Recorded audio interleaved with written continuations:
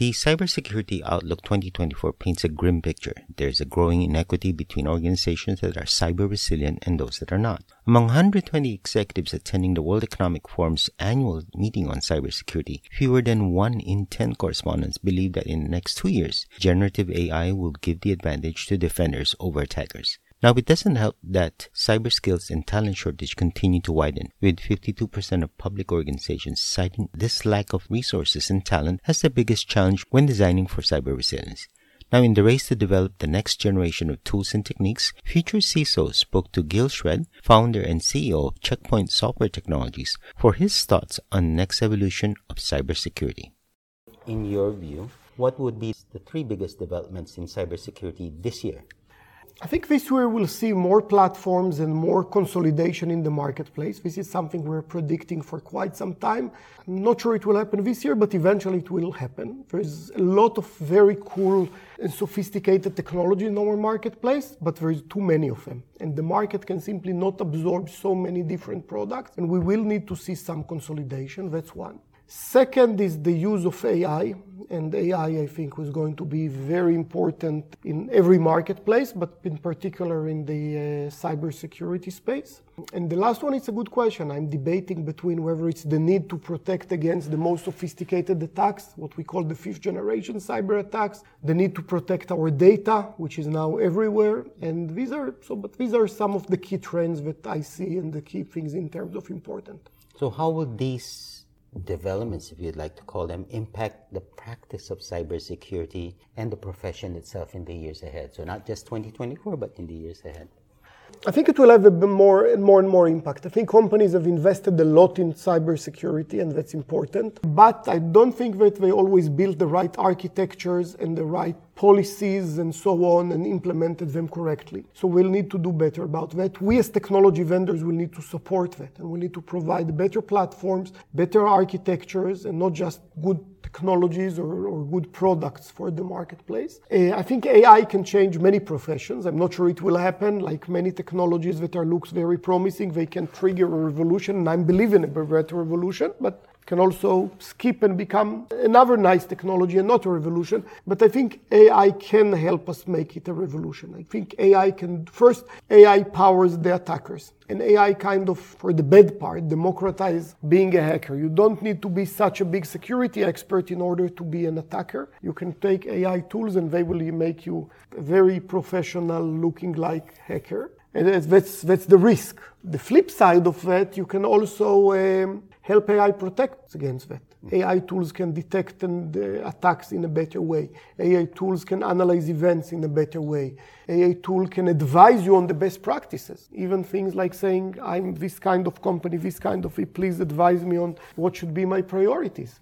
Even when you design these priorities. And by the way, if you're a professional, you can say, why do I need that? I know what I'm doing. But still, even as a professional, sometimes it helps that somebody is organizing your line of thought. But more importantly, it can enable managements of companies to challenge their security experts. Because if I'm the CIO or the CEO of a company, and I'm not an expert on cyber, and I don't know what to ask, but I know it's important. And believe me, I'm meeting with board members and CEOs of companies. They all think that cyber is super important, and they all don't know what to do. They don't even know what to ask. Suddenly, if I am getting prepared for a meeting and I say, give me 6 questions that I should ask my CISO, the CISO will be very challenged because they'll start to get good questions from their managements. Speaking of CISO, the last CISO I spoke to last year told me it's easier to sell cybersecurity today. Boards recognize that. But at the same time, he still feels that he is still on the defensive because at this day and stage, 2023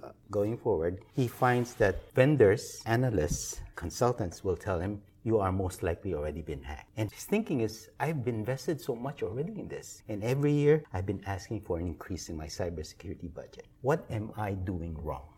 So that's a very valid point. And I think part of it is the fact I've spoke last year about what I call the 3 C's of cybersecurity. A solution needs to be comprehensive, address all the attack areas. If you say, no, that's not important, then you'll get the attack from there. So it's comprehensive. It needs to be consolidated so you can manage it and control it. And it needs to be collaborative. They're all still very important. This year I'm focusing a lot about the collaborative. Now think about if you build a defense force. Let's say it's an army. And you got the best airplane, and you got the best fighter, and you got a few policemen and a few soldiers, and each one of them some of them are extremely good, some of them are very good, but they don't speak to each other. You're not going to have an effective defense. If the alarm sign sounds and says somebody is entering the building and nobody's doing anything about it, and by the way, this is in many cases how cybersecurity looks today. You put a tool that detects an attack, it triggers an alert, but nobody sees the alert. And then you do an investigation and you check and you say, I pay for this tool, why it's not working? And you see the tool gave you the alert. It's your fault. It's not the guy that gave you the tool. So you need, and that's the collaboration, you need these tools to work together. An alert should trigger an action.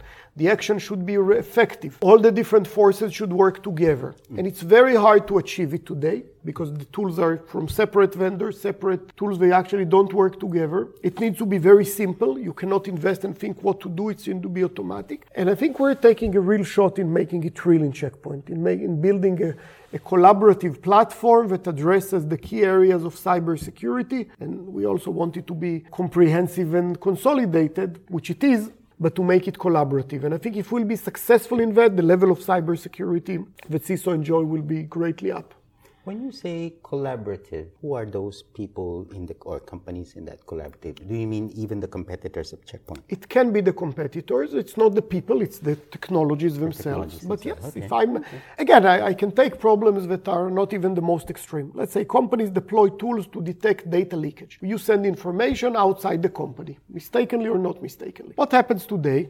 There's some log generated when, say, somebody sent a file that looks like it's confidential to outside the company. Doesn't help anyone. Actually, I think companies do it to get less liability. They get more liability because now there is a list of 700 incidents that are suspicious and nobody has the time to check them. So if I want this technology to be collaborative, it needs to say either the same tool. It needs to say, no, you cannot send this data. Now we're saying, but I must send this data. So in this case, by the way, that's a technology that we invested many, many years ago that actually makes it collaborative with the user. It tells you as a user, the data you are sending seems like it's against our policy.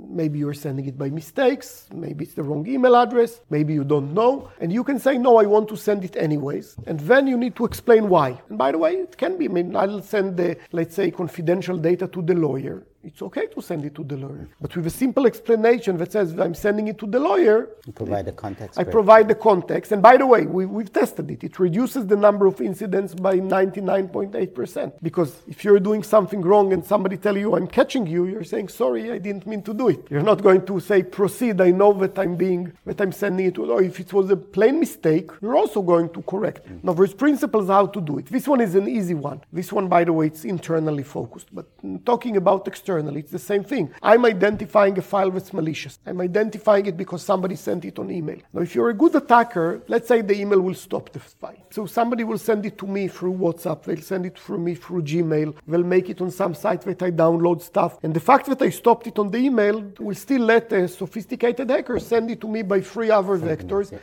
And one of them will get through. With Checkpoint, with our collaborative effort, we identify the file once, no matter where, and then we block it everywhere. And then you can download it, you can get it on your mobile. So it makes the life far more difficult. And this is the collaboration. It's the collaboration between the tool that does security for the email, for the network, for the mobile, for everything.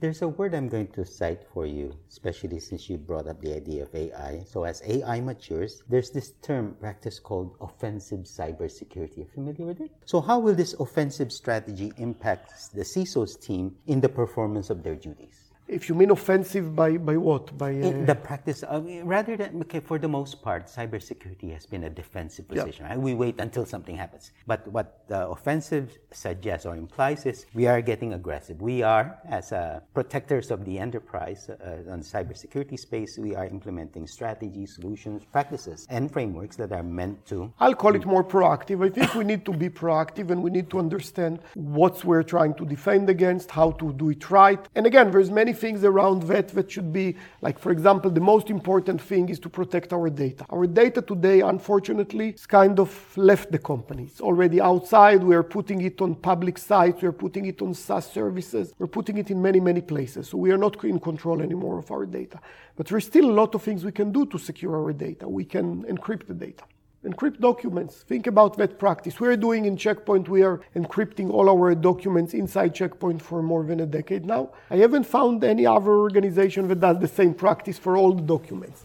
It's kind of interesting. Now, that's important because if you're sending the file to the wrong person, because if the file goes and being stored externally, if it's encrypted, the risk of losing that data is very, very low. If it's not encrypted, it's very, very high. So don't wait until this data lost. Don't wait until you figure out that your people actually store the data elsewhere. I asked, by the way, a bunch of CISOs today how many of them use SharePoint, which basically means you put your data on the cloud, and I think it was like 95% in the room. That's not a surprise. Not a surprise at all. It's scary not just because the data is out there. It's scary because you're not controlling anymore who can access the data and how they and what means, because now it's controlled by the developers of the application that access the data, and they are not yours. They are Microsoft, they may be other vendors. And they are not necessarily, or they don't take an oath that said, we will protect your data.